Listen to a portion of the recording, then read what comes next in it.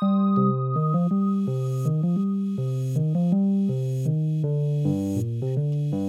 and welcome to Wednesday in Westeros, the return. I'm Taylor Trask. And I'm Todd A. I was gonna say it, but you can say it. If you're listening to this on the Panelism feed, your lines have not been crossed. Taylor and I run another podcast called Wednesday in Westeros, where, as you can imagine, we talk about Game of Thrones.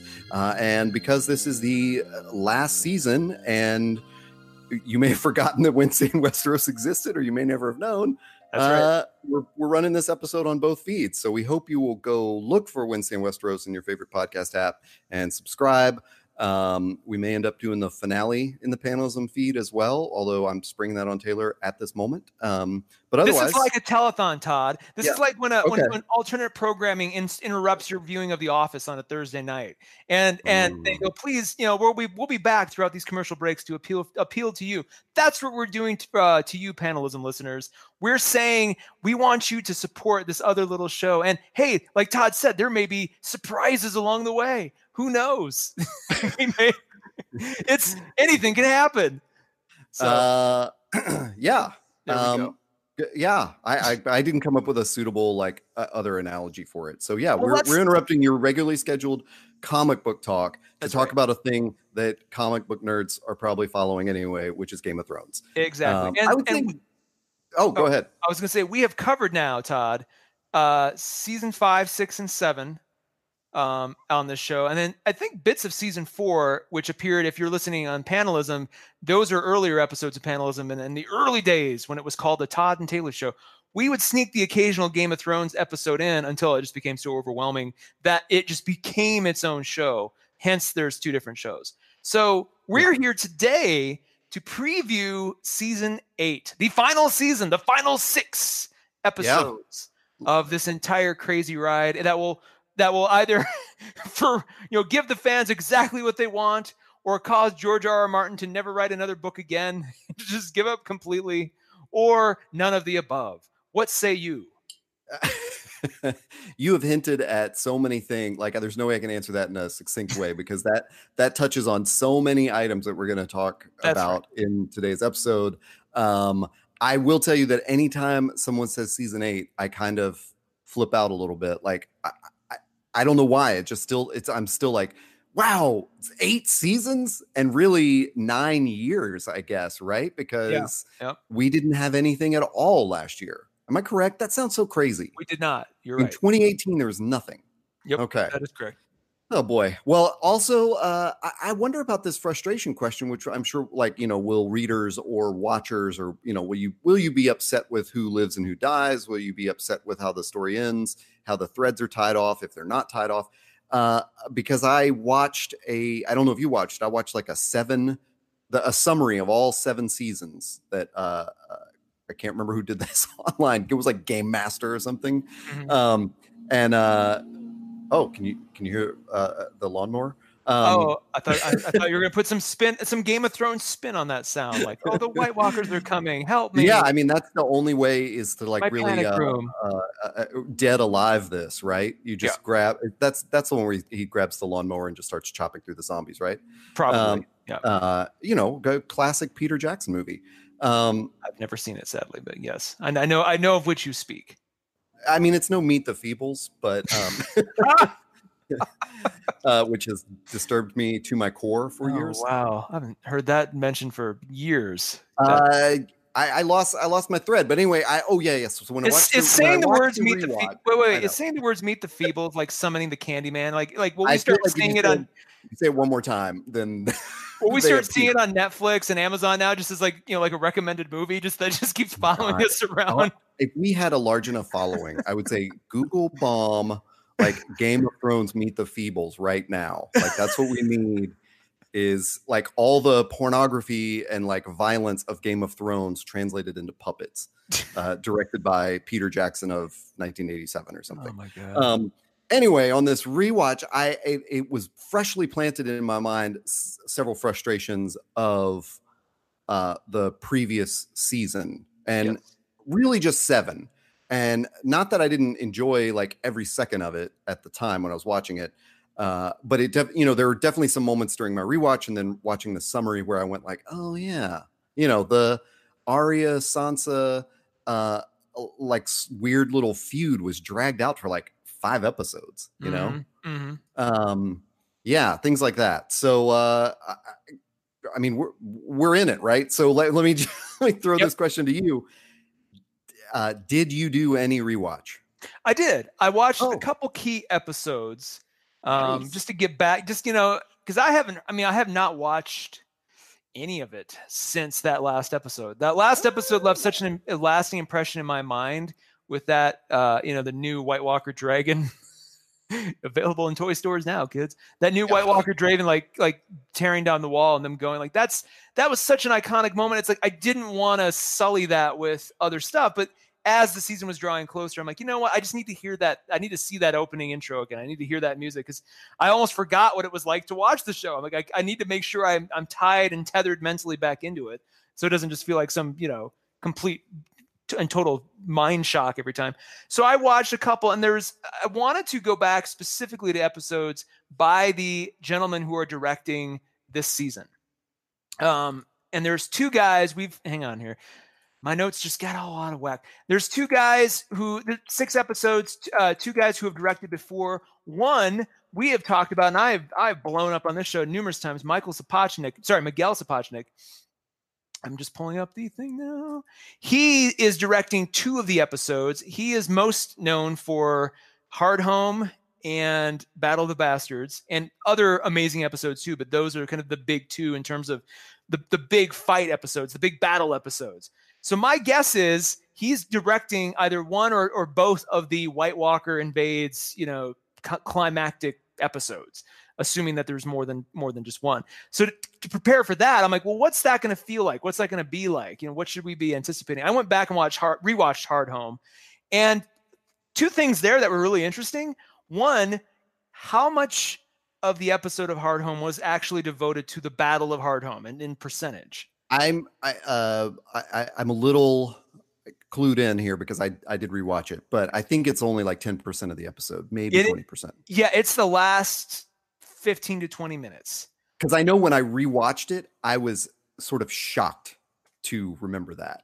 And it's especially shocking in light of 2 of the other huge battle episodes, Battle of the Bastards and Blackwater. Yep. Which the entire episode is a battle, Yeah.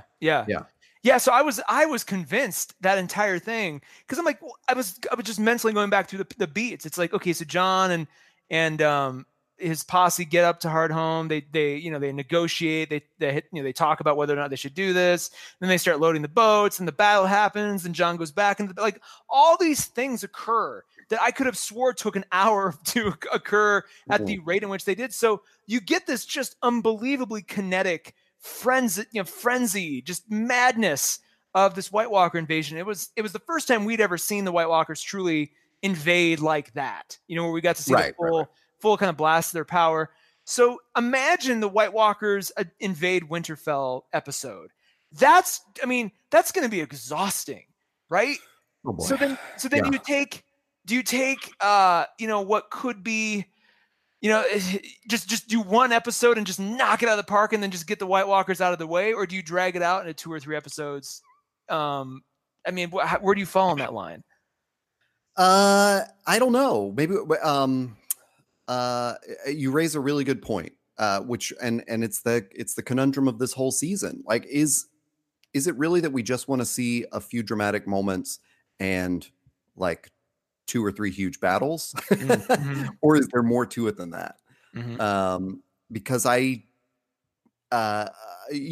know at the end of season 7, the Army of the Dead's over the wall. Like they're walking into the not necessarily green, but the fields of the North. How long does it take him to get to Winterfell? Gendry ran from that island where they all were to the wall in like 20 minutes or something, despite having taken 3 days to hike out there. Yeah.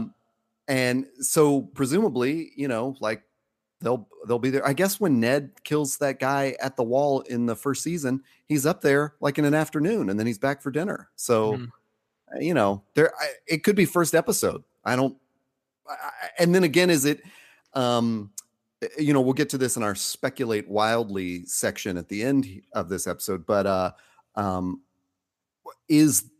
I don't know. Will the White Walkers be beaten in? I guess this is what you're asking. Will they be beaten in one episode, or is the best way to figure this out? Here are the directors in order. Episode 1, David Nutter. Episode 2, David Nutter. Now, what has Nutter done before? I was just gonna say that was the other episode I pre-watched. He directed The Reigns of Castamere and Misa.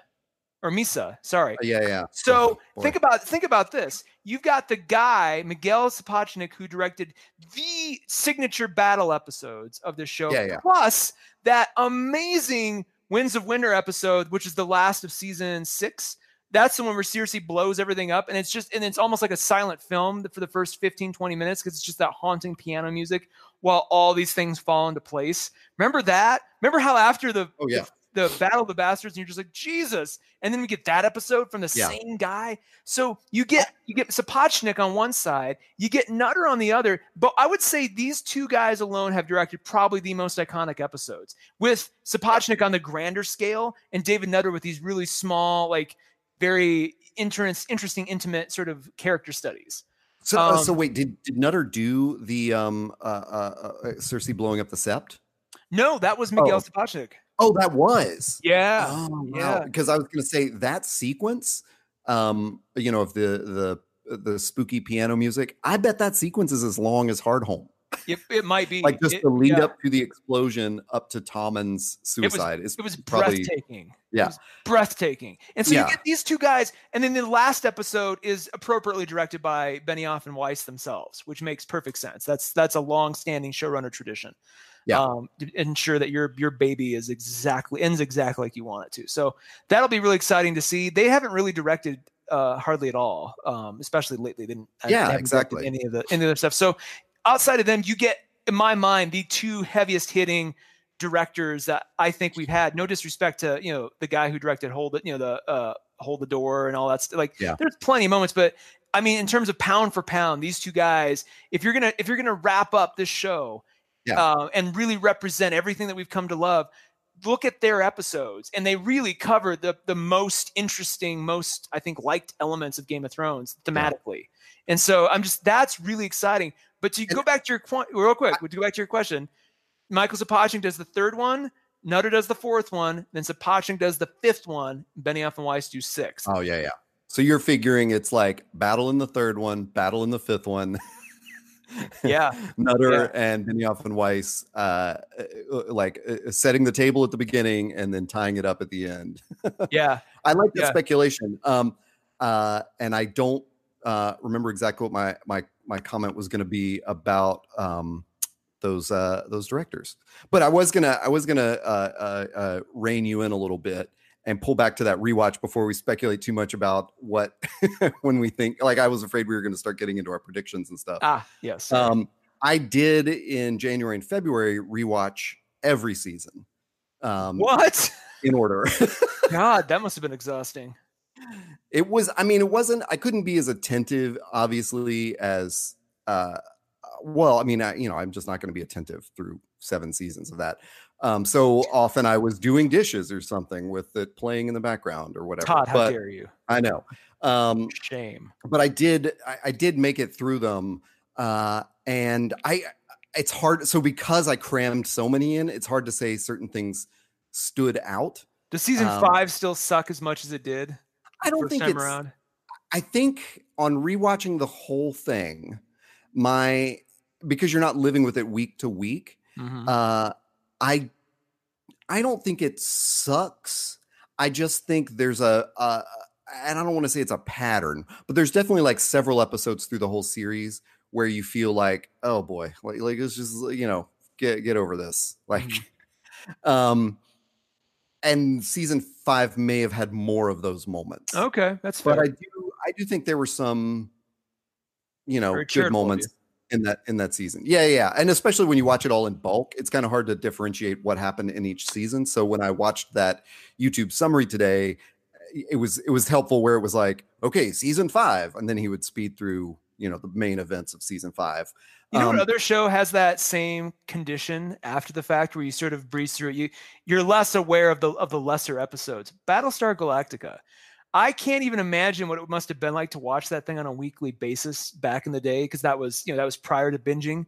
That snuck in right under the wire. They would have just made it and put it out in one shot now. But they put that thing out, and like you watch some of those episodes, and you can kind of fast forward through a lot of stuff that slows you down, and you remember the stuff that really, really worked, and you kind of give the whole series a much higher rating as a whole, I think. Whereas if you really stopped and paid attention, you'd be like, wait, what? Anyway. Yeah, I think Game of Thrones has probably benefited so much from the binge movement, because it was easier to like kind of onboard people. Like, you're not having to, figure it out. It's just sort of like, hey, watch it on your own speed, Mm-hmm. But I think it would really hurt them if they did release seasons all at once, because you wouldn't have that breathing room that you need between episodes. Like when I do binge it, it's like, it's overwhelming. Well, especially in that last season. Oh God. Like the further you get into the season, the more overwhelming, because the stakes get bigger and bigger, and like the big, oh my God moments become more plentiful, and just, it kind of keeps amping up. Yeah. Maybe that's a good time for me to insert my, my conversation starter, even though we've started the conversation. Did any gross moments stand out to you on your rewatches? And then granted, I didn't watch them all like you did, but I was sort of thinking back through that. I did go back and look at all the episode sort of summaries from every season, just to kind of remind myself of what went where, organizationally. So, anything involving Theon, pretty much, anything he does or has done to him. Anything that involves Ramsay. You're being pretty broad there. I got 2 very specific scenes. But it's all sort of just, when you really take count of it, it's all pretty terrible. Now, when you say gross, are you saying like, oh, I can't look at it, or like morally repugnant in terms of being, or all of the above? I don't know. I just thought it was this occurred to me as I watched the summary video, which helpfully pulled out my 2 grossest moments and like stuck. They were in that summary. So I was oh, great. I'm watching a 16-minute summary and I get to watch the 2 grossest things.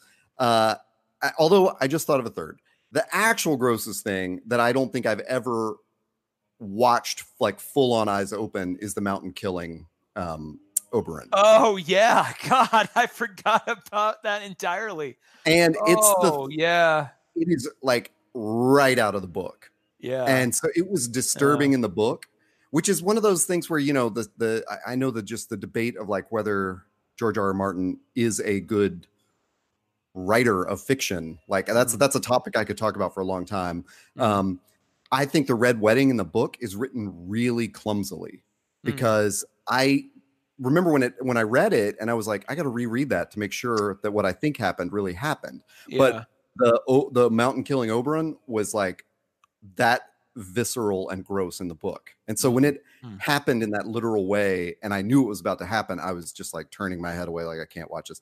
But the actual 2 grossest moments, which are clearly, in my mind, I'm saying this to be funny, but I still think they're very gross. One is the very first scene of Tyrion and the expression on his face as he's getting a blowjob from a prostitute. Whoa. Which bothers me to no end. I never thought I'd hear that one. Wow, you're going way back. So gross. And I think it sort of sticks out because at the time in season 1, a lot of us were like, what is up with this accent he's doing? Yeah. Where do you think he's from? I think it's gotten better over time, or at least that we've adjusted to it. And then the second gross is of course, the 14-year-old boy breastfeeding. Oh, God. Oh, my God. Those things actually trump Theon or Ramsay for the most part. All right, I'm gonna side with you. My order now is going to be the mountain killing Oberyn, followed immediately by the breastfeeding of a 12-year-old boy.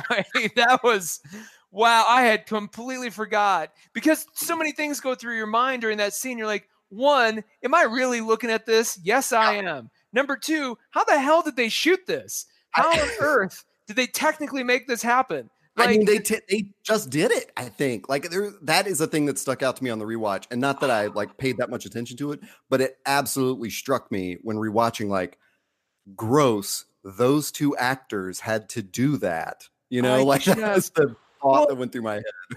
Oh wow, okay, yeah, that's that. Now I'm wondering what else I've forgotten that might like haunt my dreams. Like, So we've already kind of recapped. Can I throw one more in there, and just one more? And so since we're going back to the very first episode or episodes, I would say this isn't as visually gross as it is just unsettling, to the same degree of discomfort. The first time that Daenerys gets raped by what the hell, Jason Momoa? What the hell is this? Khal Drogo. Yeah, Khal Drogo. There we go. I know him more by Jason Momoa. Aquaman rapes Daenerys. No, just that scene where he is so giant and she is so little, and just like the whole thing. I mean, and it's shot like the cover of a romance novel, and you're just like, just everything about it was just uncomfortable. Very uncomfortable. You saying that makes me realize how much I had tried to shut that out of my mind. Because I remember, and especially in that first season, like, isn't there one where doesn't Viserys like undress her, or like he pulls open her robe or something? Yeah, there's some really uncomfortable thing with her nudity when Emilia Clarke is so young. Yeah, and then in knowing like she's playing, the sister of this person. Yeah, and he does something like, I mean, obviously Viserys does several disgusting things, but I know there was a moment in that where it was like, oh boy. So it's I don't know. We're gonna see some more gross stuff, I guess. I'm not exactly excited about that part of it. We did already sort of catch up with like where we left off. Yeah. At the end of the season, the army of the dead coming through the wall. Jon just fucked his aunt. Tyrion probably knows. The jury's still out, but like that whole scene where Tyrion's in the hallway looking, where he's just like, oh shit, I'm finally gonna tell her I love her. So I don't. Whoa. Okay. No. I don't really think that. Some people really do though, and I've never understood. I'm like, that is wishful thinking shipping at its finest. Like, there's nothing. He never indicated once, like, well, why is he so concerned? I'm like, because he just spent his whole life fleeing his incestuous brother and sister who's created the demon from hell, and now here he is finally having ascended to find somebody good, and you two people with good pure hearts who happen to be related. Now they're doing it. Yeah. Although I don't know, Tyrion doesn't know that Jon is. I don't know. He may be Jon's brother. He's still a secret Targaryen on the secret Targaryen list, possibly. So maybe he's just feeling left out. God, if Tyrion ends up being a secret Targaryen, I'm gonna get one of those vuvuzelas and just be like, I am so upset that we're not going to get that one scene that we wished for a couple of years ago, which is like the whole, the dust is settling on Westeros. There's like all these just piles of dead bodies, and these just zombies and very injured humans walking around, and there's just Gendry in the rowboat, like finally getting back to like Dragon Keep or whatever it is. God, can you imagine if they actually pulled that off? Oh Jesus! It's too late now, but yeah. And of Viserys the Merman, right? Isn't that what we also figured out? Boy, that went off also. But I do think the significance of the Jon scene with Dany at the end of season 7 is that that's part of the table setting that has to be done at the beginning of this season. Is that Sam has, like, that knowledge has to be explained, like who Jon is and all that. And do you think there's going to be drama in Winterfell when they realize that the person they've just shouted as King of the North is not a Stark? Oh, 100%. May I direct you to one Lady Lyanna Mormont, who has proven time and again that she is more than capable of being the Queen of the North. She's just not doing so because she has everything in perspective. She's like, look, I could be all your queen in a second. I'm going to sit back because Bear Island is just that awesome. And let's try to do a little bit more of a democratic thing. So keep in mind, that actress is going to be 2 years older now. So it's going to be curious to see how that comes off. 11. It'll be so weird if she comes back like in a Brand moment where she's like super tall and walking and her voice has changed and we're like, wait, who is this? Everybody will be Googling. Why did they replace that actor? Yeah. And the Google searches for that night will be furiously like, where's the real Lyanna Mormont actor? It's like, look, I grew up. Give me a break. I don't know that we shared it on the air, but I think I did tell you one of my favorite behind the scenes theories of this based on the book reading and stuff, which is that Lyanna is. So there's always this thing about Tormund sleeping with a bear. And so there is a theory that Lyanna Mormont is the child of that, because the women of Bear Island, there were rumors in the book that they could actually skin change into bears. Okay. And so that he's not like, so that Tormund is both being literal and figurative when he says he once slept with a bear. And that Lyanna is the child of that coupling. Yeah. Wouldn't that be amazing? Well, she's got his feistiness, that's for sure. Yeah. Well, but I mean, would Sansa become Queen of the North? Is that what we're looking at? Or I don't know. See, Jon, it's clear Jon doesn't want it. Really. Yeah, exactly. He's only doing it so that he's only using it as a means to an end. He's like, look, never wanted this. I think he'd be more than happy to turn it over to Sansa, and there'll probably be some, hand waving, and it's like, is he gonna do it? And he's like, no, I'm gonna do it. Like there'll be that scene where it's like, look, you should have always been Queen, Sansa, and then she just, she's finally got what she wants. Arya as her, little private assassin. Jon's got what he wants. It's going to be interesting to see what happens. Clearly there's going to be a kid involved in the Dany Jon relationship. So what? I don't know. It's gotta. The other thing I wonder about is how and there's no convenient way to bring this up, but is the time span of this season, which is because I've wondered about the kid thing too. But presumably this season is starting off like the moment the last season ended. Really? Because I would assume because the walkers came through the wall. Yeah. Yeah. I mean, it would be terrible if they sort of hand waved like 6 months later, I could see if they had not had the Army of the Dead come through the wall. Yeah, they could. That we could start the season off with her being pregnant, and you're trying to figure out how that happened. But I do think there's something to that prediction that she won't have children, or however that went down. Oh yeah, the witch, Mary Mazdur or whatever her name was. Yeah. I mean, I think there's equal like ways to read it that Jon is the only one who she had to find another Targaryen to. We'll know if that's the case. If like we've said before, if in the flashback. Before the episode, if we see the scene of the witch, in season 1 telling her that, it's like, oh, well, clearly the kid is going to be a discussion topic. Like they kind of need to do almost like a 15-minute like thing before the episode begins that literally reminds us of all the different prophecies that have been unleashed over the last 7 seasons. Like, here are the ones that have been fulfilled. Here are the ones that were bogus. And here are the ones that are still questionable. Like, is the Lord of Light a real thing? Like, I don't know. Yeah, exactly. All this stuff.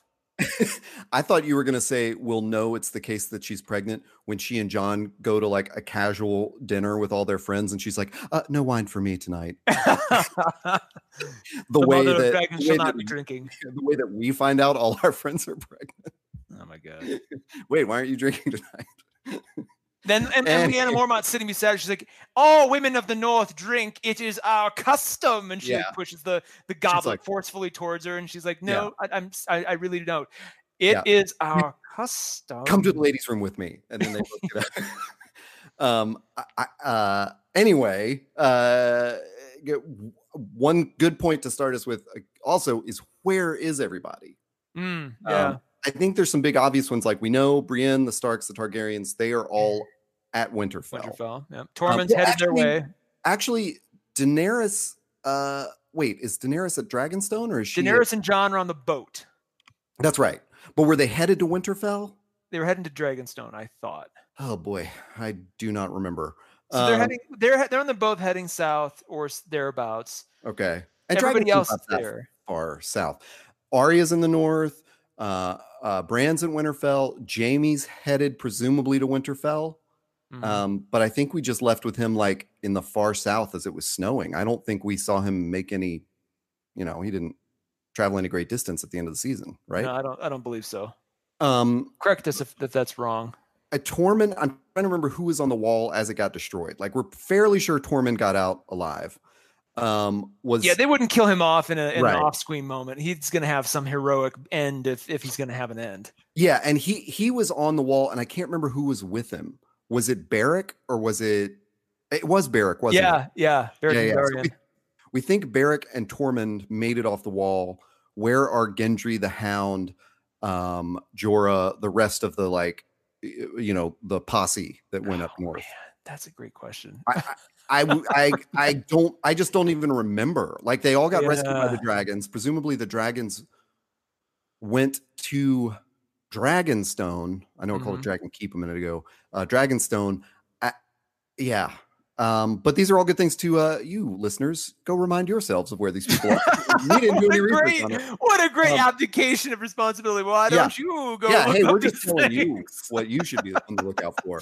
Well, okay. Here, let's just real quick. Here's the summation for The Dragon and the Wolf, the last episode. Okay. August 27, 2017. Oh my God. So long ago. It feels like forever ago. We were so innocent in those days. At King's Landing, the White is presented. I thought that was an earlier episode. Wow. So the White, they present it to the Lannisters. Cersei's like, okay, all right. She demands Jon's neutrality, but he upholds his oath to Daenerys, provoking Cersei to leave. Tyrion meets privately with her. That was a really good scene. The Golden Company of Braavos is going to come back in. Cersei's later. She's just going to keep running up that debt. Jaime leaves. He deserts her, rides north. Bound for the White Harbor, Jon and Daenerys make love. At Dragonstone, Theon earns the respect of his men and leads them to rescue Yara. God, I forgot about that. Yeah, I put him was in a our great scene. Too. Sorry. And then at Winterfell, Littlefinger sows dissent. He gets killed. They realize the true burn Targaryen. Yeah, and then Samwell arrives at Winterfell. He's there with Bran. He's just gotten there. They realize Jon is the Targaryen. So they now know that Jon is Aegon's son. He tells Bran that, right? Bran tells him because Bran sees it. And Sam is able to confirm that the marriage was annulled. Yeah, that Rhaegar's marriage to what's her name Martell was annulled. Yep. Right. Yep. Yeah. Okay. Yep. And so to answer your other earlier question, the episode right before that was the one where Jorah and everybody, it's basically the rescue party. And then the White Walker Corps of Engineers unearths the dragon. Yeah. After the greatest javelin throw in the history of television by the White King or the Night King. Yeah. Christ in heaven. That was amazing. So that gives us a basic sort of look. Euron is kind of the only question mark for me. Okay, so you said the Golden Company comes back into it. Well, she mentions it. She's talking to Jaime, and he's like, seriously, we've got to see reality. She's like, I hired the Golden Company again. He's like, you're an idiot. You're gonna owe so much money to the Golden Company. She's like, that's all right. I'll make it work. And then he's like, forget it. I'm going. So Theon presumably has taken his men. I also can't remember if they're in a proper ship or if they're in like a dinghy. If he's in like Gendry's boat, but presumably they're going to King's Landing. They're going to go rescue Yara. Which, granted, like King's Landing doesn't have the defenses and the city's kind of in chaos a little bit, but still, like But Euron's got Yara.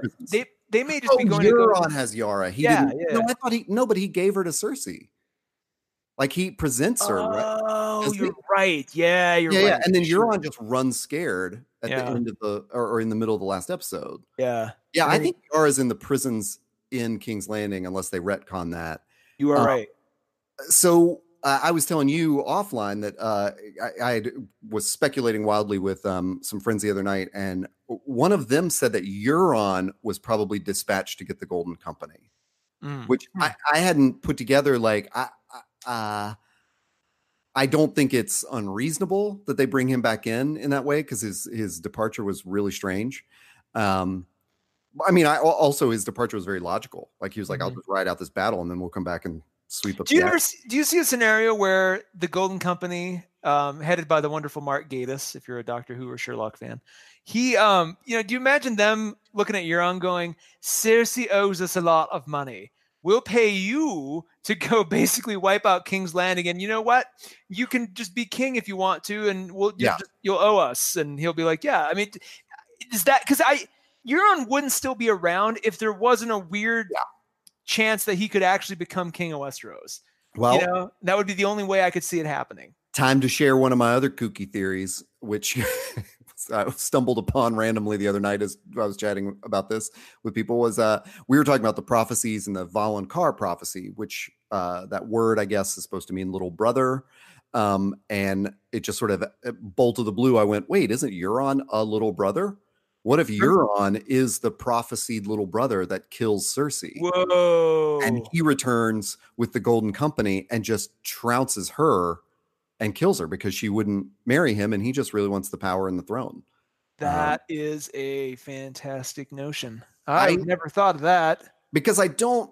God dang it. I know, like, especially with the stupid dragon rescue mission last season, we're not really getting hung up on distances anymore. Mm-hmm. But it just doesn't seem like there's a good way for Jaime or Arya, who's the other suspected Valonqar, to appear in King's Landing to kill Cersei, unless it's in the middle of some other sort of confrontation. Like it's not. I think Arya's list is. I mean, it seems like, if she has the opportunity, but I don't think it doesn't seem like she's jonesing to finish her list because so many people. I don't think so either. Yeah, got there first, and she's reunited with her family. Yeah. But here's a real quick tangent on that. Does Jaqen H'ghar make a return appearance this season at all? I've been wondering the same thing, and I don't know how he fits into anything. So I really hope we saw his farewell, like that moment where she says, like, a girl is Arya Stark or whatever. I hope. But then doesn't she have a blood debt to pay the Faceless Men? Because it seems like he let her get off. Like he even said, like, no one leave. Once you start this, you don't stop. Like, you're one of us forever. But he did say that the debt was like, one face is returning here tonight. So presumably when she delivered the face of the waif, like, that's it. I don't know. Unless you're one of those idiots who thinks that the waif is actually Arya and just like basically killed Arya and took her face and she's running around Westeros right now. I'm like, no. Yeah. We're not going to get to season 8 and learn that the waif has been secretly Arya for 2.5 seasons. No, God almighty. Rewatching that ridiculous Terminator 2 scene from the waif Arya battle. So like kind of aggravating all over again, where like just even rewatching it, I did the same thing where she gets stabbed like 5 times in the stomach. And I was like, well, she's dead. Yep. And then thrown into like this filthy river. And I'm like, well, yeah, definitely infected, dead. And then a pile of molten metal rises and takes shape in the form of Arya. But not only that, but then she starts, getting some licks in on the waif, and the waif just keeps coming and like runs along the rooftops and jumping over. And you're like, what the? This is so crazy. There's superheroes all of a sudden. Gotta forget about this. Is Cersei still pregnant? Like when the season begins, or are we? I don't think she is. I don't even think she is. I think that was just a weird trick of her. Yeah, I think that was just a bluff to keep Jaime around. Yeah, okay. I don't think. It's what a weird thing to throw in at this stage, Yeah, if this is a good time to bring up those prophecies, she's had her children, and they've all had their golden shrouds. Although Tommen didn't really get his, she just told him to incinerate him, right? I think so. More dragon fire. Yeah, I feel like the only thing that's left for her is the death by the hands of the Valonqar. So you think she has a kid? Maybe Jaime raises it with Brienne. Ooh. So one of the theories that someone else shared the other night was that he thinks that there's going to be a big emotional moment, the reunion of Brienne and Jaime, and Jaime is going to watch Brienne die in battle, and then that's going to be sort of the last straw for him that incites him to go kill Cersei. I don't think he'd go all the way back to kill Cersei. I know. This same friend, his hypothesis for the structure of the series, and he may have looked at the directors like you did, is that there is a Battle of Winterfell, like early or midway through, and that is the White Walkers versus the humans, and then the remnants all go south, or King's Landing comes north for the final human on human battle. I do think there has to be. I do. Everybody who tells me that the White Walkers, the big bad of this season, and that it's all about that, I'm like, it can't be. I like the symmetry of what you just described, because we've got, as we looked at the directors, we've got some quieter episodes to build up to that White Walker threat. And then you get that episode. But if you get too much of that, it's going to minimize all the previous, like Hardhome is not going to feel as special. So you got to keep these White Walker moments really nice and compact and kinetic. Also, they're expensive to do. So, the idea of there being 2 or 3 of them. And yeah, the idea of us going back to where we all started, which is who's going to ultimately sit on this throne in Westeros once the walkers are gone. That's really, it's not like we're going to fight the walkers and then all agree on a king after this is all over. Of course, there's going to be this contentious fight till the bitter end. That's been the whole point of this. Like, who's going to sit on this throne? And it may be such that you've got a potential child of Daenerys and Jon, and you've got a potential child of Cersei and Jaime. Ooh. That maybe it's all about the future of one of these 2 kids is going to be, who ultimately sits on it. Like all the actions of the parents and the relatives has been for one of these 2 kids. I don't know. Now, I really love the symmetry of like those 2 children. Yeah. But I love what you said there, because I think you're picking up on something I wasn't able to articulate, which is and it's great that it comes back in the season, because in the first season, from the first season to like the 4th or 5th season, I felt there was this tension between readers and viewers in that readers, and I don't want to generalize it, but I know the few that I talked to, I think we all, we had a similar takeaway, which was the books are written in this cool way where there's so much like human drama in them, but the interesting thing is that there's this existential threat from the North, like looming down on them. So whatever they're dealing with the throne, like who's going to, because for like the first 4 seasons, that's what everybody kept talking about, was like, who's going to sit on the throne? And I just felt like it doesn't fucking matter, because even those promo posters with Sam sitting on the throne, you're like, fuck you. It's never going to happen. Yeah. But now if they do structure the season that way, I think you're right, which is that they sort of wrap it up with who sits on the throne, which I think is a payoff to viewers specifically, because that's what they were asking themselves for several years. But it almost dismisses what readers might want to see, because at least I personally felt like when the White Walkers get there, it's going to sort of demonstrate in a very physical way, like, all your squabbling over this throne is meaningless. Like, you need to do away with this, you know? So, so that's an interesting way of like looking at, like, the way you described it is like, oh yeah, which payoff are they giving us? The one for the readers, where it doesn't matter anymore. Like maybe they just become a, feudal system or something, or the one for the viewers where it's like, oh, okay, we finally got an answer to, who owns the throne. And I think that a lot of the payoffs from last season help the readers out in like that sort of aspect, because Littlefinger I think was a huge contender for sitting on the throne. I think for a long time we were all led to believe like, wow, he keeps getting away with it.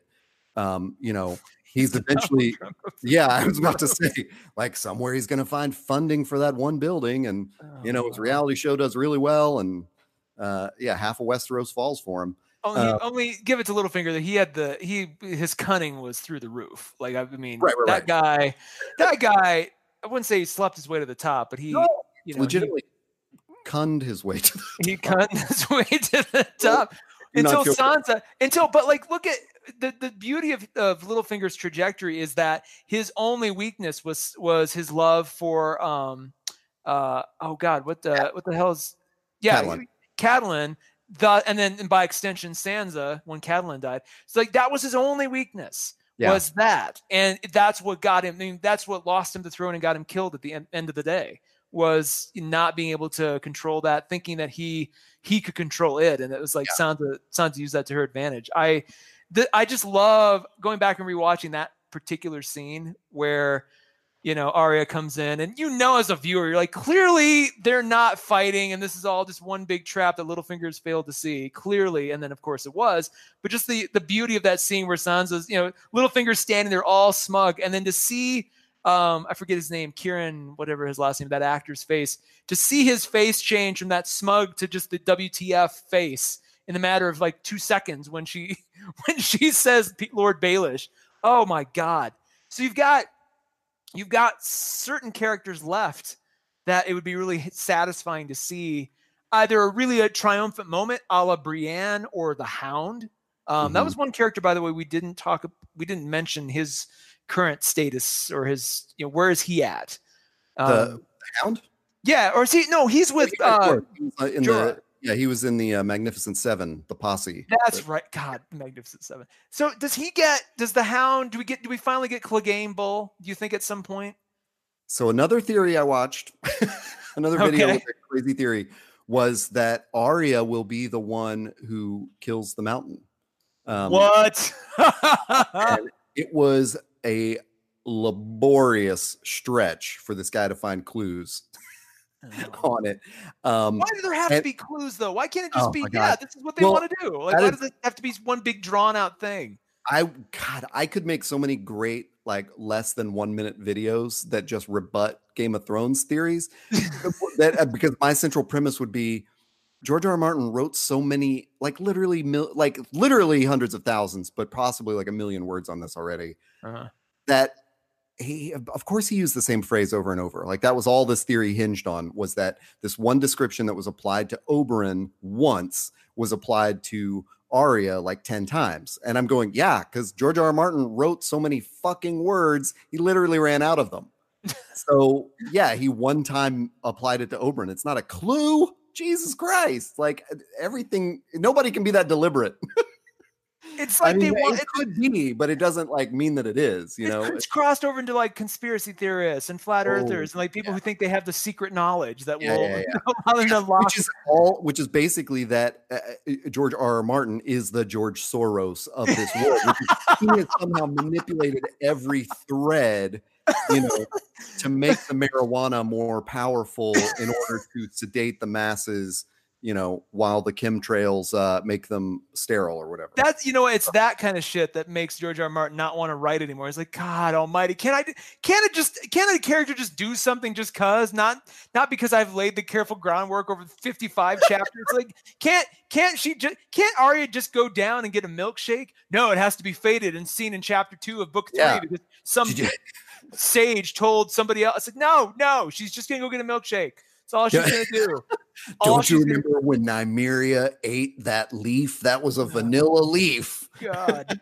And Arya eating the vanilla milkshake. Can you imagine being an author and having people come up to you at like autograph signings or what have you and be and deliver this to you in person, like these sort of long. I cannot. But on the other hand, I would just start laughing. I'd just be like, you're writing after the third book, and it's the people coming up to him at conventions. They're like, "Oh my God, did Littlefinger take Sansa to the Vale?" And he's like, "Ooh, that's a good one." Littlefinger. Oh, maybe. Stay tuned. It's just like, well, wise reader. Yeah. What was the? Oh man, it's like he's like Stan Lee in The Simpsons. Remember that episode where Stan Lee just keeps hanging out at the comic shop? And he's like ripping off like ideas and stuff, and then taking Marvel books and putting them in the spinner racks in front of DC books, and it's like, and they're like, "You ruined it." He's like, "Ruined it or made it better?" Well, George R. R. Martin's just like that, just as unabashedly, just like, "Yeah, whatever. I'm just gonna. This is how I live now." Hopefully, it's a good segue based on on that. What threads will irritate you if they are not tied off? Ooh, good question. If they're not tied off, yeah. Oh, Lord. Well, I'm firmly not in. I mean, at this point, if you're one of those people who says, no, Lady Stoneheart's a coming, don't you worry. Like, if that is certainly not something that I give two shits about. We passed that bridge long ago, and they clearly decided not. Like, I'm still seeing that. I'll go on Reddit or I'll go on IO9 and just look at the comment sections. And I'm still seeing people, just like you described, going out of their way to try to make a Lady Stoneheart return makes sense. I'm like, she's been dead in a swampy pond. Like, she's coming back. She's coming back as a White Walker that gets promptly killed with fire by somebody. It's not, this idea that she's going to be like commanding soldiers or some shit. I'm just like, no, Lady Stoneheart's not a thing. I would say, can Robb come back with the wolf's head as a White Walker? Oh, gross. That would be the new gross thing on the list. That would be my number one. He comes back while suckling at Lady Stoneheart's breast. I don't want to see that. Wolf head. The aborted baby fetus in his wife's womb comes back out. It's like, it becomes a Roger Corman movie all of a sudden. Like, what the hell? Like, what is this? Too far. What is going on? Like, well, you started it with Wolf's head on Rob's corpse zombie body. No, let's get back on track. Can the fray that Lord Walder ate come back in his stomach? Oh God! Sorry, I'm way off the deep end here. Well, Todd, according to the Rapture, you're in the spirit of your condition when you die. I would say I really. Well, it's tricky because they're going to cover the important stuff. We're going to get a proper ending to the main 6 or 7 characters on this show. Yeah. So that's not up for consideration. I would say going back to the Golden Company, it would kind of bum me out if we never found out. Like if they just sort of became this non-entity, especially after they've been painted as like we always the Lannisters collect their debts. We collect the Lannister debt. That's how awesome. That's how serious we are. Yeah. I kind of want to see what happens when you borrow that much money without any consequence. Well, no, they did pay it off because the money went ahead when they robbed the Tyrells. So she did pay off the first part of that debt and then hit them up for more. That's right. I think. Okay. So they're not in as deep as they were, which I actually was hoping that would be a big point of suspense for the season. Because I believe we debated this on an episode because I think our roles were reversed. I'm pretty sure you had to talk me into like the money made it out safely because I thought the dragon burned up the money and it was you're right. That's right. Because the wagon did go first. Yeah. They sent it. Okay. That was the whole point of that scene. I'll say specifically if Theon doesn't get a worthwhile ending because he's kind of a main character, but he's kind of an ancillary character now. Yeah. So I really want to see him have some kind of redemptive ending or heroic ending given his very fraught character journey. That's probably my one. I was interested in finding out where you fell on that because I definitely think there's a large consensus that wants that. And that came up the other night when these friends were talking about it. And one thing I suggested was I felt like that moment should have been him sacrificing himself to save Yara at the hands of Euron. And when they missed that, like when he jumped in the water, not that was out of character or anything, but I think that was the last moment where I just went, this kid is irredeemable. And I remember we talked about that. I don't care after that because it was like, dude, that was it. That was your moment. And I mean, it was a great dramatic moment where he, that moment of like the look on both of their faces and like, Yara kind of realizing he was going to be a coward again. See, and that made me want it even more. I saw that. I'm like, I want even more than I did. I want him to have a counterbalance on the other side where he, he should have made the decision there. But if they don't give that to him now in this final season, it will feel like a really big missed opportunity. Well, I think the other way that could have gone down, like just, and I'm spoiler alert, not a professional television writer. But I think the other way to have written that scene, like that scene could have gone either way and still been the end of Theon's arc. In other words, he could have just swum off to Essos and that's it. And we never hear from him again. Wow. Or he could have stepped in and killed Euron at that moment. But because he did neither, that's where I lost care for him. I'm just like, I don't know. To me, he's like an even worse Kylo Ren, another character that I don't want redeemed, Kylo, that's a different horse of a different color if there ever was one. That there's some similarities, but a different coat. Yeah. There we go. The Reigns of Castamere.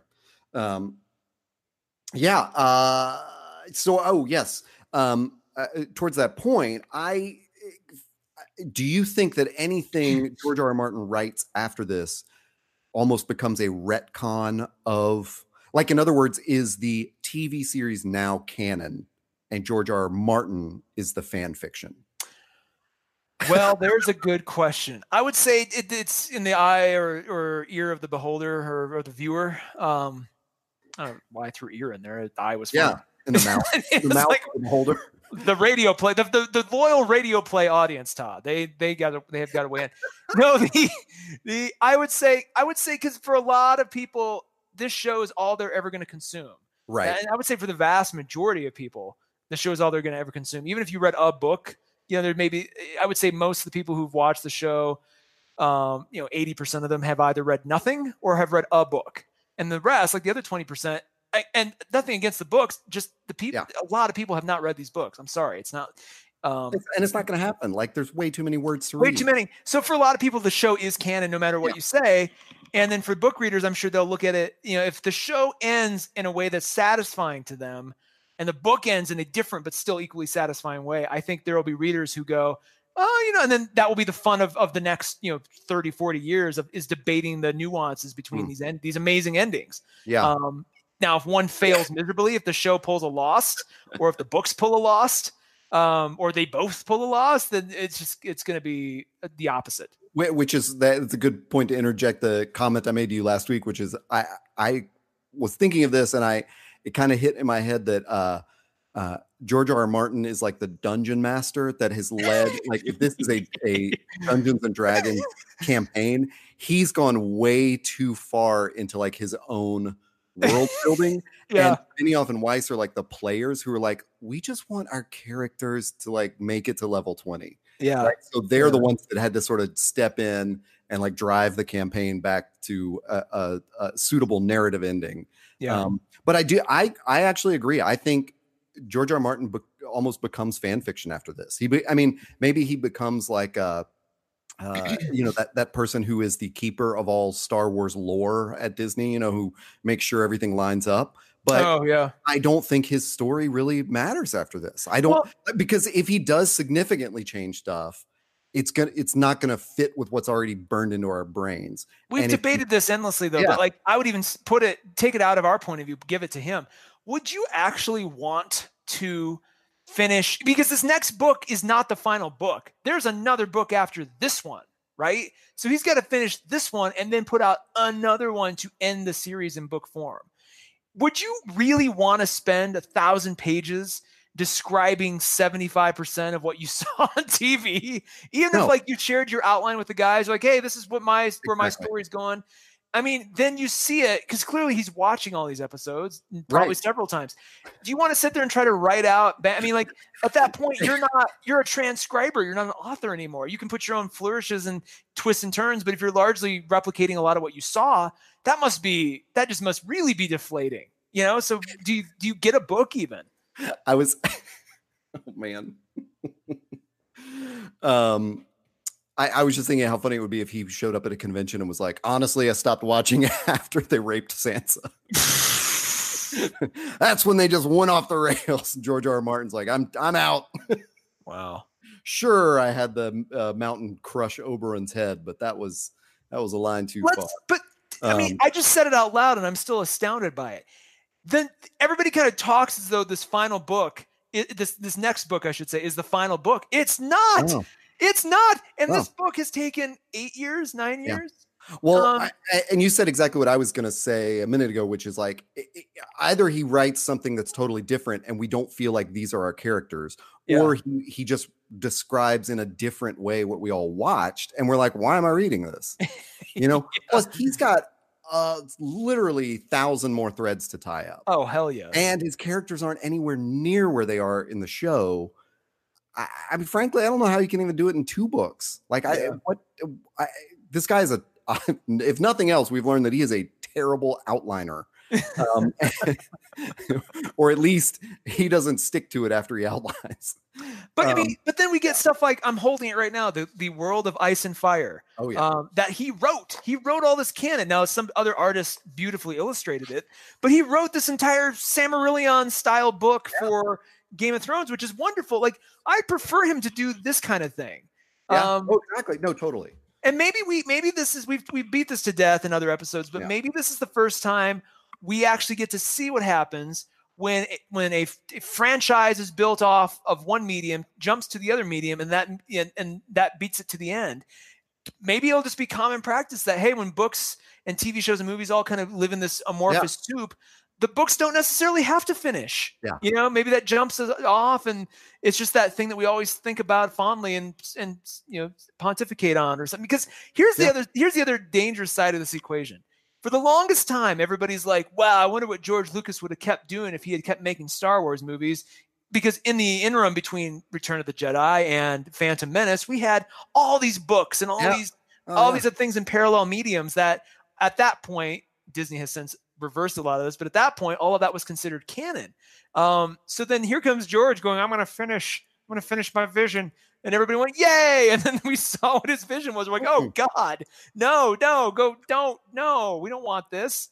And not to say George R.R. Martin is going to fail that way, but I mean, he's been at this so long now. And the fact that the show has done such interesting things ahead of him, where's the thrill? Where's the impetus to keep going? When they passed him by in season 5, I think that's a big come to Jesus moment of like, he should have changed what he was going to put out in the Game of Thrones world after that. And I don't know that he did. I don't know that he didn't either. I'm not trying to be cynical about that. But like the World of Ice and Fire, or that recent like history of the Targaryens or whatever they just put out, like, or even the Dunk and Egg stories or whatever, like whatever he's written towards these next books, just start putting it out as like sort of side lore. I mean, if I were trying to market this, I think I would actually put the first 3 books together and call that, you know, the Song of Ice and Fire or something like that. And then everything else is like Silmarillion kind of material, you know, books 4 and 5 are just the continuing adventures of Jon Snow. Yeah. You know? Or something like that. Cause I just don't, I know that it doesn't actually get to the Song of Ice and Fire, but it's just too much. It's too much lore to pretend as a narrative. Well, let's speculate wildly. Yeah. We've already speculated on some of these, but let's get like, these are the things that I think everybody's going to be asking and talking about and calling their friends up. Like, is this going to happen? And we did kind of cover a few of these, but here we go again. Who should sit on the Iron Throne when this is all said and done? Gendry. I thought you were going to say Sam. I was gonna be, God damn it. The only Baratheon left. Hey man,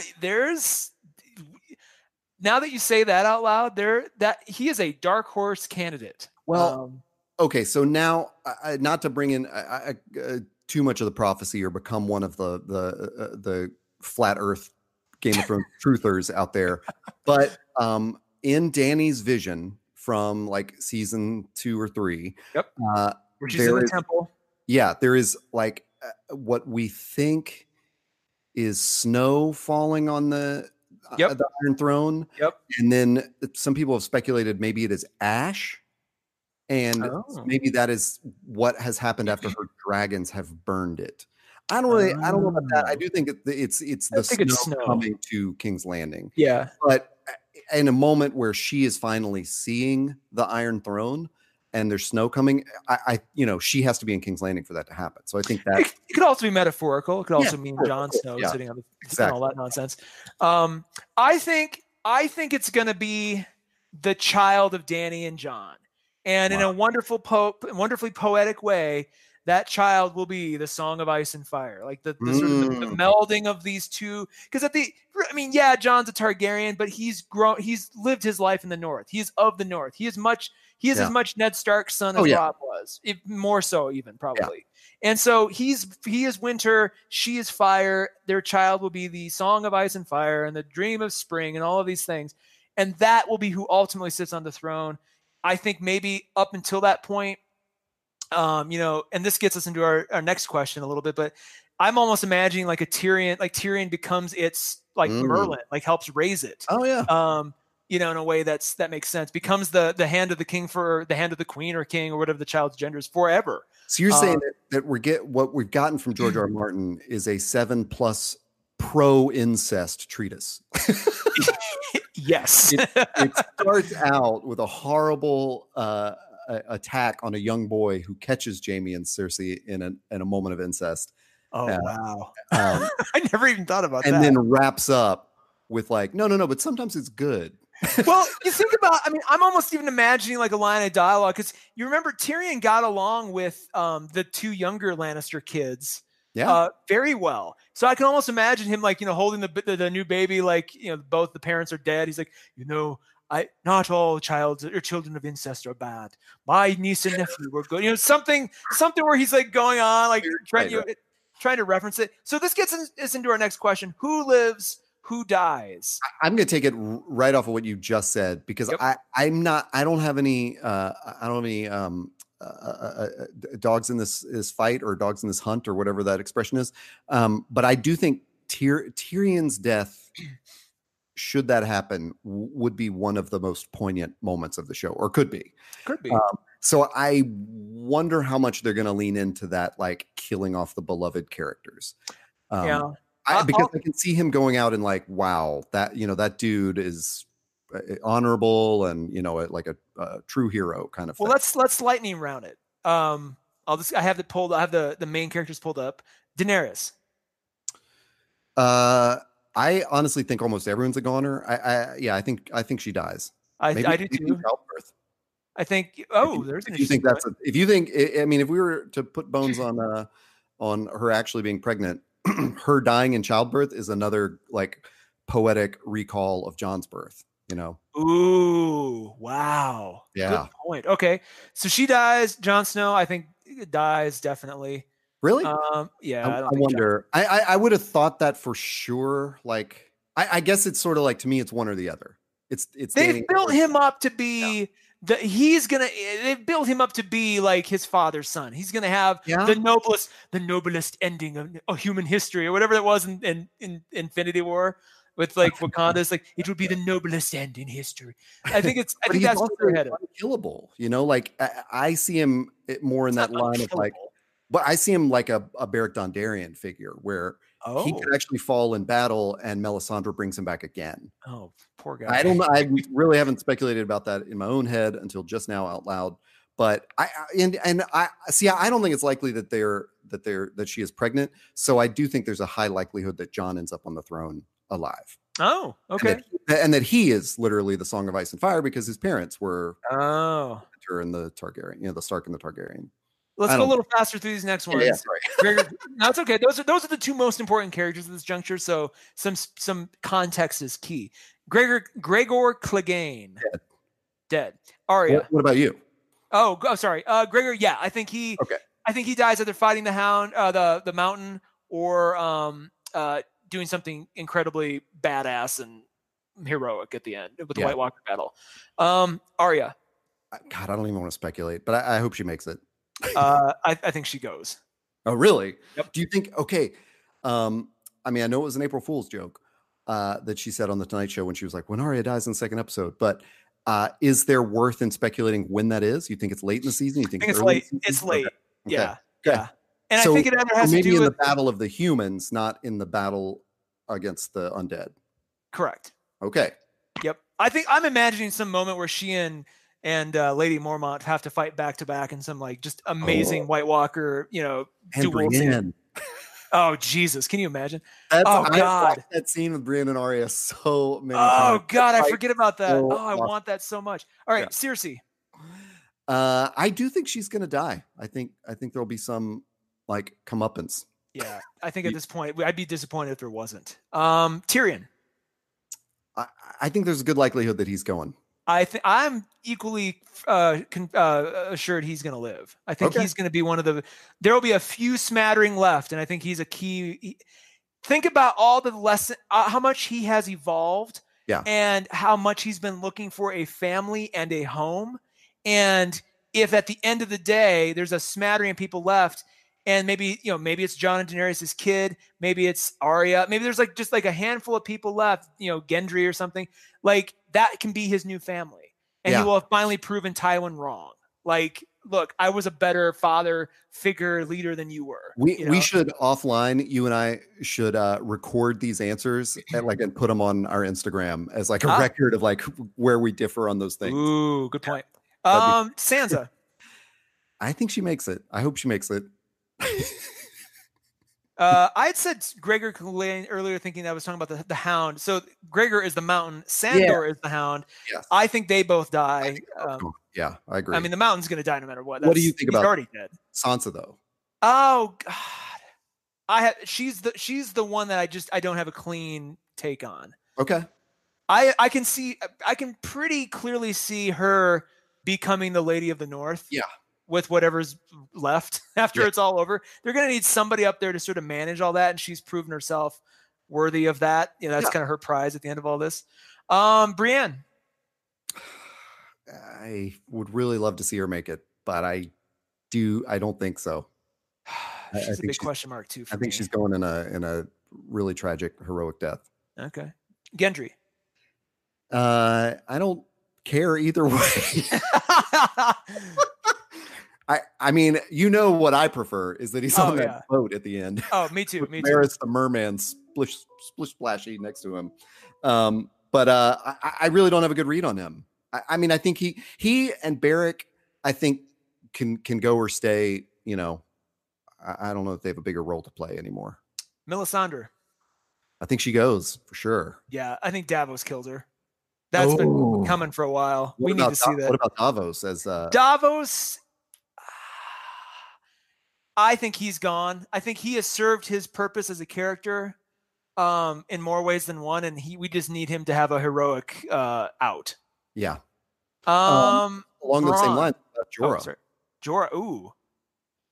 You know, I almost think that Jorah. I'm just trying to think of like the most appropriate ending for these characters. Exactly. That's kind of Jorah was kind of a coward in the beginning. Yeah. You know, his father enlisted in the Night's Watch. His father was who kind of took Jon Snow under his wing, and Jorah has kind of been on this path to like prove that he's not a coward, to prove that he's like, you know, more worthy than what his father thought. Yeah. And I almost feel like he's going to want to have a heroic death and it's going to be denied him. And so he's just going to have this, like, he's going to have this sort of this shame haunting him because Daenerys will be dead. Everybody will be gone. And he'll just be this old tragic knight that just never got his moment. That is so much crazier. Yeah. That is intricate. Cause I think like he's a goner for sure. I mean, that's the easy way to go. I mean, there's so many characters that to like thread these needles also delicately, like they're just going to have to do some hand waving on some of these guys. Oh yeah, of course. What about like Bronn? Well, let's do Bronn first because I'm looking at him right now. I think he's a scrapper. I think he's going to make it. I mean, they've already given him a weird twist of like having this sort of, you know, wealthy lifestyle now and a wife and everything. Yeah, he's just gonna become like king of the Riverlands. Exactly. The Freys are gone. He just takes over. He's like everything. He's like he starts like, you know, he's like one of those guys that would be like you know, like he's like the Jordan Belfort of Westeros. You know, the guy from that Leonardo DiCaprio what the hell, Wolf of Wall Street. He sort of lucked into this position and he keeps exploiting it for all it's worth. And he's going to be selling you a get rich quick scheme when it's all said and done. Like, you know, call my number now. Bronn's way is the best way. What about Bran? I think he makes it, but you know, he's like a supernatural being at this point. Like he could quote make it, but like his body no longer exists and he just lives in a tree. Are you of the opinion that he is the three-eyed raven in reverse? Like he's the younger version of what we saw? Oh, I know. I guess we've talked about that before. I don't have any strong thoughts about it, but you know, I think what I've thought all along, especially through the books and stuff, is that they are one of the two religions that actually works. You know, it's like the religion of the seven. Ooh, they don't. Yeah, they're not like active, but the old religion, which is Bran's, like is actually magical and actually like, you know, inhabits the spirits, the crows and the trees and stuff like that. Children of the forest, all that. And then the Lord of Light, you know, obviously like has actual magic, but only those two work. You know, like the, you know, I'll tell you a crazy speculation that got thrown out the other night was that and not actually speculation about the show, but I guess there was in the books at Hardhome, they see creatures in the water, like as they're leaving. And there's been these speculations about the book that those are the Kraken.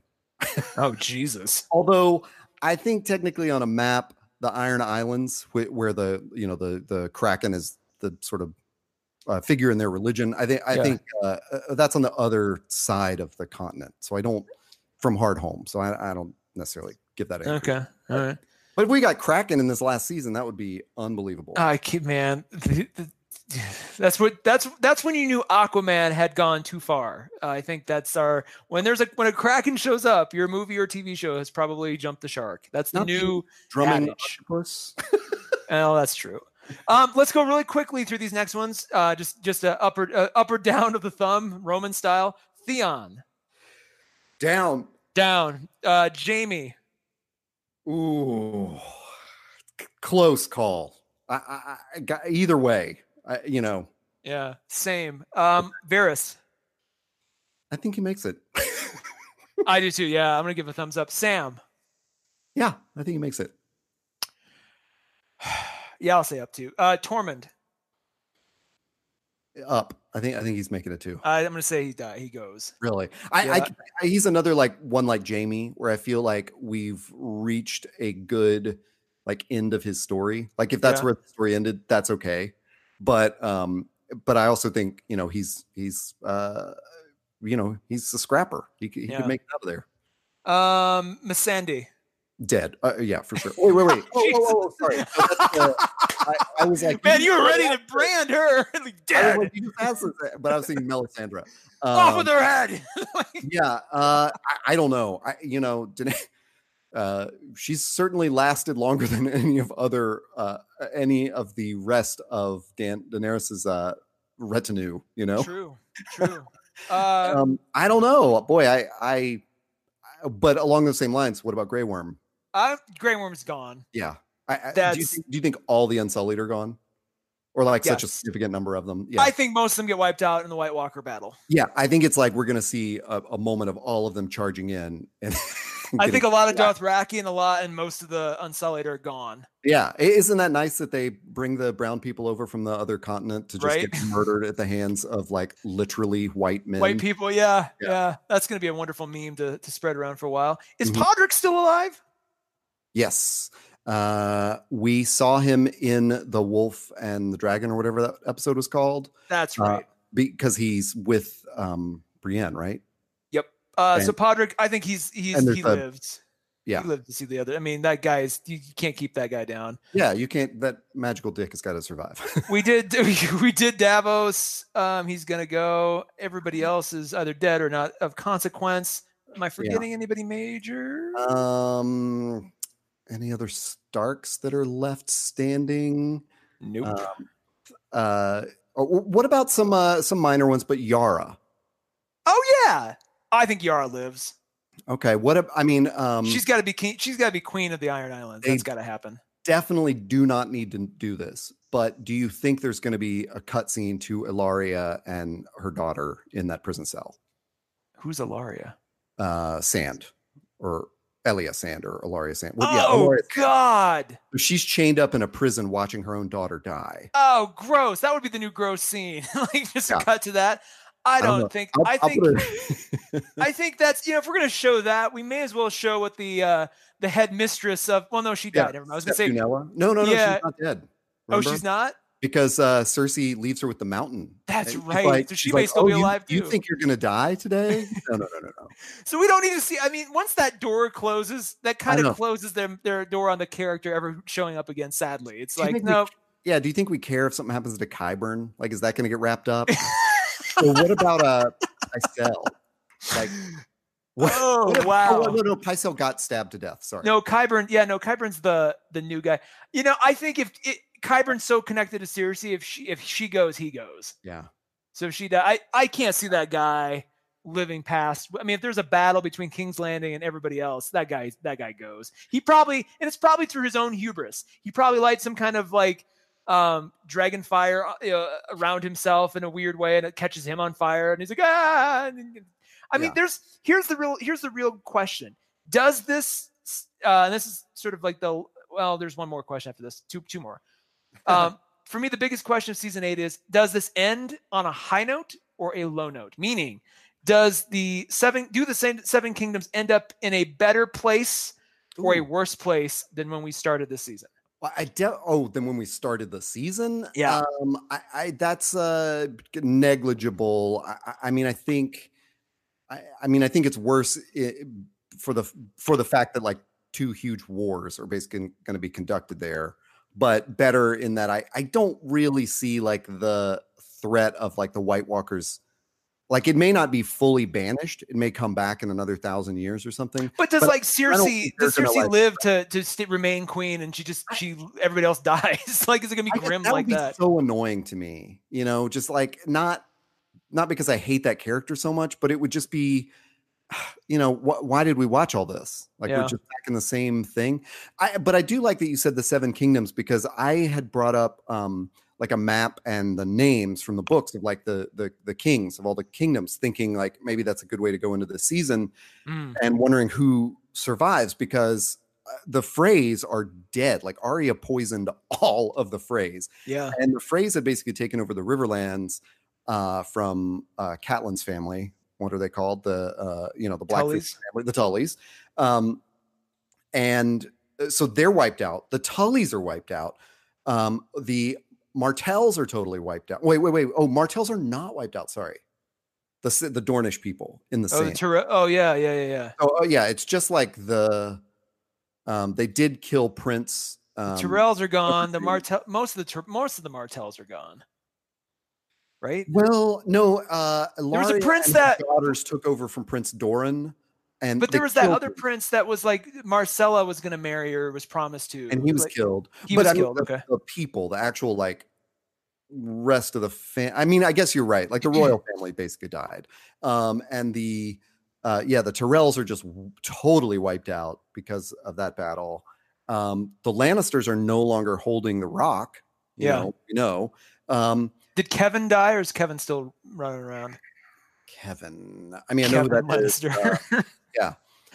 Oh, because he was last seen, I thought, as the new hand, like in season 5 when Cersei was in the jail, so Pycelle comes down, or no? I think there's a deal where he went back to the Rock, like when Cersei came back into power. I think he left for the Rock. I'm not totally sure, and I don't know that we ever got any follow up after the Unsullied took the Rock.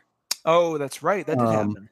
And so that's interesting. And then there's the Reach, the Kingdom of the Reach, which has almost never been mentioned in the show. So I don't. Bear Island obviously is holding firm. Well, yeah, and that's the North, so that's not like a separate kingdom. So and the Vale also no longer has leadership because Littlefinger got axed. Littlefinger's dead, and Lysa.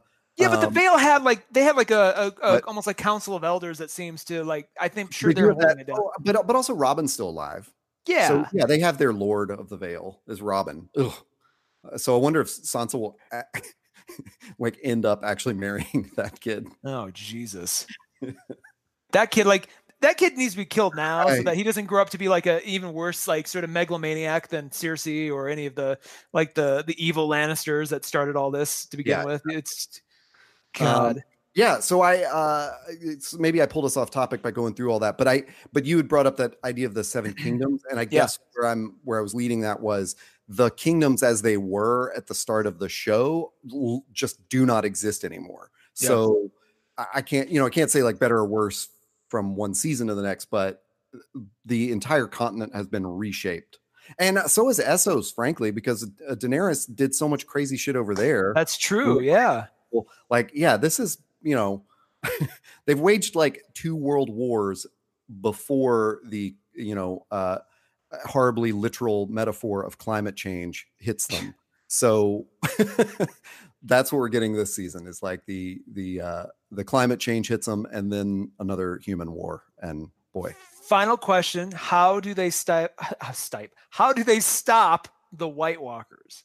Oh, I don't know. I have a wild theory that I saw online, but do you have any theories? I think it's going to have to be a combination of dragons. So there's 2 good dragons. I'm sure one of them goes down fighting the other dragon. So there probably is one final 3rd dragon to go to King's Landing if need be, or they both get wiped out. But we're at least losing 2 dragons during all this. I think that's part of it. I think all the dragon glass that they've been mining furiously since Jon Snow showed up, that's going to come into play. So it's going to be a lot of traditional warfare, just with crazy kinetic, racing zombies running at you at full blast. But a lot of that dragon glass will be put to use. The Azor Ahai sword I think is going to be part of it, because I think at some point Jon needs to confront the Night King and slay him, and I think that either gives him control of that army, or they all sort of like the Chitauri, they just stop functioning once the Night King is gone. No, I totally agree with that functioning thing. There, another crazy theory I saw on how they're animated seems to hint at that as well. So, do you think that Longclaw becomes the sword? We saw it happened in Hardhome. Like, we saw that sword for the first time, like, get its true use as that sort of unstoppable sword that, what's his face lit it on fire, and so they were scared of it. Like the White Walker, the guy on the horses, the White Walkers on the horses were just like, no, what? And then it killed one of the generals, if you recall. Yeah, but they didn't light it on fire. Something happened where it was like, I have to go back and rewatch it now, but it was revealed that sword is a pretty special sword. Like, it is a White Walker killer, and Jon knows it. It's Valyrian steel. And it's one of those weird things too, where like book readers, we've probably kept track of all the Valyrian steel swords, because Arya's needle is Valyrian steel as well. In fact, in the books, you never heard of a sword that wasn't Valyrian steel. Like, if any major character were carrying a sword, it's made of Valyrian steel. But Brienne has one. Presumably Jaime has one. Arya has one. Jon has one. Arya's dagger is Valyrian steel, and it's so in the Wolf and the Dragon, or the Wolf and the Lion, or whatever that last episode was, Jon does say that, like, when he brings the white out, he explains, like, dragon glass can kill him, Valyrian steel can kill him, and whatever. So I totally agree with you. Like, there's something special about Longclaw, but I think in Hardhome, I think it was just them realizing that Valyrian steel would actually work against them. The preview, though, so in the previously on Game of Thrones, like the clip before the Hardhome episode, they had a scene. They call out a scene specifically where Jon is given that sword, and it was like really they locked in on that. This is special, and then you're right. It doesn't light on fire, but he fights that White Walker general with it, and it explodes him as soon as he gets and it. I'm kind of wondering if they will light it on fire, or if it will like naturally light on fire in a battle with more of them or something. Well, Derek Dondarrion seems to. Yeah, exactly. And it was so crazy when they did the Magnificent Seven episode, where we also learn, I guess, at that moment that what's his name's also, he can also light his own Thoros, like Thoros two lightsabers. yeah. So the crazy theory I saw online, and I can't remember the place, and it's been several weeks since I saw this, was that because of the way, so for example, at Hardhome, all those wildlings were killed, and at the end of it, as all the boats are going off into the sea, the Night King raises his arms, and all of the wildlings raise up. Yep. And they don't have those crystal blue eyes, but we understand them to be, now, I don't know, there's some distinction between White Walkers and just whites or something. But when he resurrects the dragon, is it Valerian? Anyway, or Viserion, maybe. When he resurrects the dragon, he actually has to touch it, and its eyes turn blue, like when he touches the baby. When he touches the baby, exactly. So there is some weird theory that is reversible. What? Like, if you were to hit that with the dragon glass, maybe it doesn't explode because it's not a white. It is a White Walker, I guess, or whatever the difference is. It's the thing that just like is now controlled by him, and that control can be undone. So they could kill the Night King and have a third dragon back on their side. But the dragon's still dead. Like, its soul has left its body. I thought that, this is just like an reanimated corpse. Wild theory was that they can turn the dragon back so they have three dragons on their side. I think it's the Chitauri. I think as soon as he goes down, they just all, the dragon just falls from the sky, and all the... Yeah, because of the Hardhome scene. Like, if he was able to raise them all up, if he dies, I think they all collapse. Yeah. So there's going to be this epic scene, and maybe like that's, you ask yourself, well, like, if they flee Winterfell, or if they have to leave or something, just this idea that the White Walkers keep pushing further and further south, we'd never finish it in 6 episodes. They have to stop them at Winterfell or not at all. Yeah. Like, and there's probably going to be a line of dialogue in the episode to that extent. It's like, we stop them here, or they run across and convert every single one of us. Yeah. All the men, women, and children of Westeros will all be turned into zombies unless we do it right now. Sorry, go ahead. They hand waved the magic in the wall. Like, Benjen gives that thing about the powerful magic was weaved into the wall. Yeah. And then the fucking dragon just melts it. But that same magic is in the walls of Winterfell. So presumably the White Walkers can't get in there unless Viserion melts it. So just another thought. Yeah. Should we wrap it up? Yeah, man. This has been talking about this for like 2 more hours, I'm sure. Well, the problem is we went 2 years almost without doing this. Year and a half and some change, but still. So it's if you liked what you heard, if you're still listening, go back, search and subscribe for Wednesday in Westeros. You'll hear our past seasons, past episodes. Get caught up on Game of Thrones if you'd like. Yeah. You can join us for all 6 episodes this season. We're actually going to release on Mondays, so it'll be Wednesday in Westeros, but on Mondays, right after the episode debuts. So you'll be able to catch up right that next morning, unless something horrible goes wrong on our side. Search for Wednesday in Westeros wherever you find podcasts.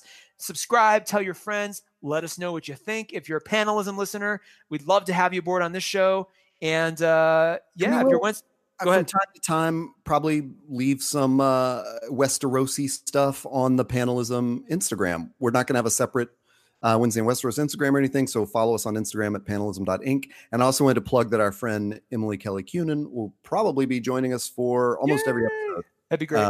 She's definitely brings the excitement and book reader knowledge to this that helps us out a ton. So we look forward to that. Definitely. Yeah. Definitely. Well, until then, Todd, what's our typical ending for the show? I don't think I even remember. I don't have one, but I had one more thing to mention, which is we have already recorded next week's episode of Panelism. So if you're a Wednesday in Westeros listener that somehow got this, go subscribe to Panelism. Next week is about Shazam. And I'm telling you now so that you've got another whole week in which to go catch that movie. We talk about it with spoilers. So listen to both Wednesday in Westeros and Panelism. That's my ending. Well, my ending is, may the Lord of Light bless you and yours this holiday season. That's right. Oh, we had something with that. Oh, good one. And that could just be the end right there. Yeah, that will be the end. I'll fade it out on me grasping. What was that? Oh, fuck. You would say something. Were you saying something and I was saying...